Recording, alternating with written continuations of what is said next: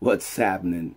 Welcome back to Digital Disciple Ministries. I'm doing another video series, and this one is called Sword and Shield. We're going to be talking about the concepts of spiritual warfare. This is very important. Every child of God is involved in some form or fashion in spiritual warfare. We can't get away from it.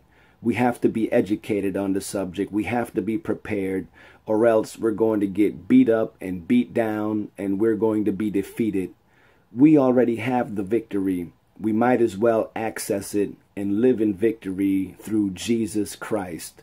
The Bible says that my people are destroyed for lack of knowledge. So let's talk about some concepts of warfare and get armed and prepared for the battle that's ahead of us. The Bible is full of the concepts of war.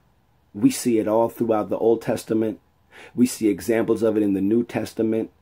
So there's a lot that the Bible has to say about it. So what we want to do is we want to dive into it and get a better understanding of the nature of spiritual warfare so that we can be prepared and do everything that God has called us to do.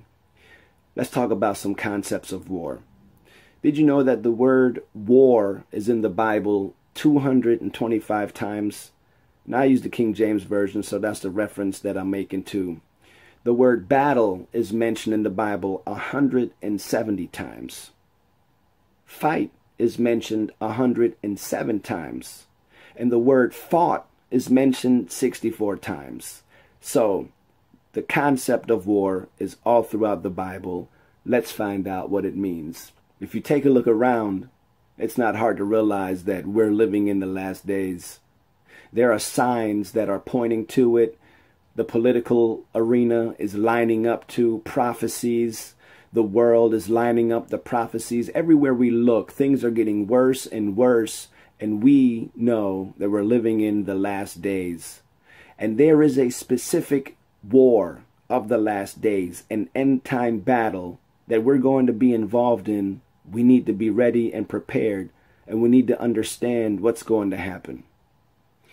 Consider Daniel chapter 11, verse 32. But the people that do know their God shall be strong and do exploits. The context of the setting here is talking about the last days. Daniel was talking about the abomination that makes desolate. And we know that this is the revealing of the Antichrist. That places the setting in the last days. And we are quickly approaching that time. Concerning this end time people, he said, they that know their God shall be strong and do exploits. So then, concerning believers in these last times, what it all comes down to is knowing God.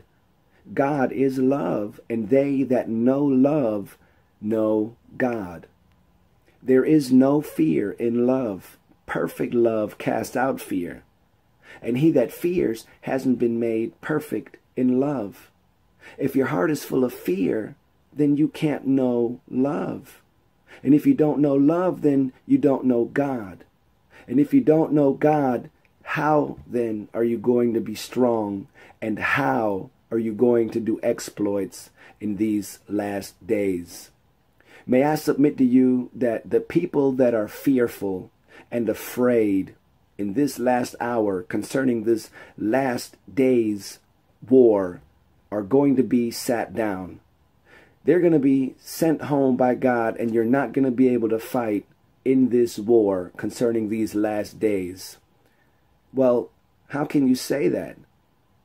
Look at what the Bible says in Judges chapter 7, verse 3. Now, therefore, go to, proclaim in the ears of the people, saying, whosoever is fearful and afraid, let him return and depart early from Mount Gilead. And there returned of the people 22,000, and there remained 10,000. All the fearful people were sent home. Well, why in the world would God send home all the people that are afraid? That's 2/3 of the army that was there. God sent home. Perhaps we will find our answer in 1 John chapter 5, verse 4. For whatsoever is born of God overcometh the world, and this is the victory that overcometh the world, even our faith. Faith cannot dwell where fear is, and vice versa, because fear is the opposite of faith.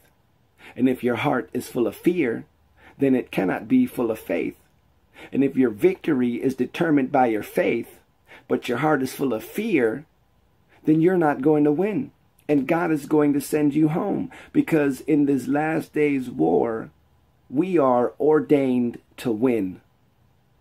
How do you know that? Look at Revelation chapter 12, verse 11. And they overcame him by the blood of the Lamb and by the word of their testimony. And they loved not their lives unto the death. Wow. So I want to encourage you to be all that you can be for God in these last days. You can overcome fear. Look at what 2 Timothy chapter 1 verse 7 says. God did not give you a spirit of fear. He gave you a spirit of love and power. And also Romans chapter 8 verse 15. Listen to what the Bible says. For ye have not received the spirit of bondage again to fear, but ye have received the spirit of adoption, whereby we cry, Abba, Father. Now, there's a high place that God is calling every believer to. Why don't we go for it? Yes, we're saved. But why walk the road of the low call? Why don't we maximize the moment and seize all the prizes that we have? Why don't we do like Paul and press toward the mark of the prize of the high calling of God in Christ Jesus? I want to encourage you to be all that you can be and to get everything that God has for you. The time is running out. God bless you. Gird up, strap up, and let's go to war.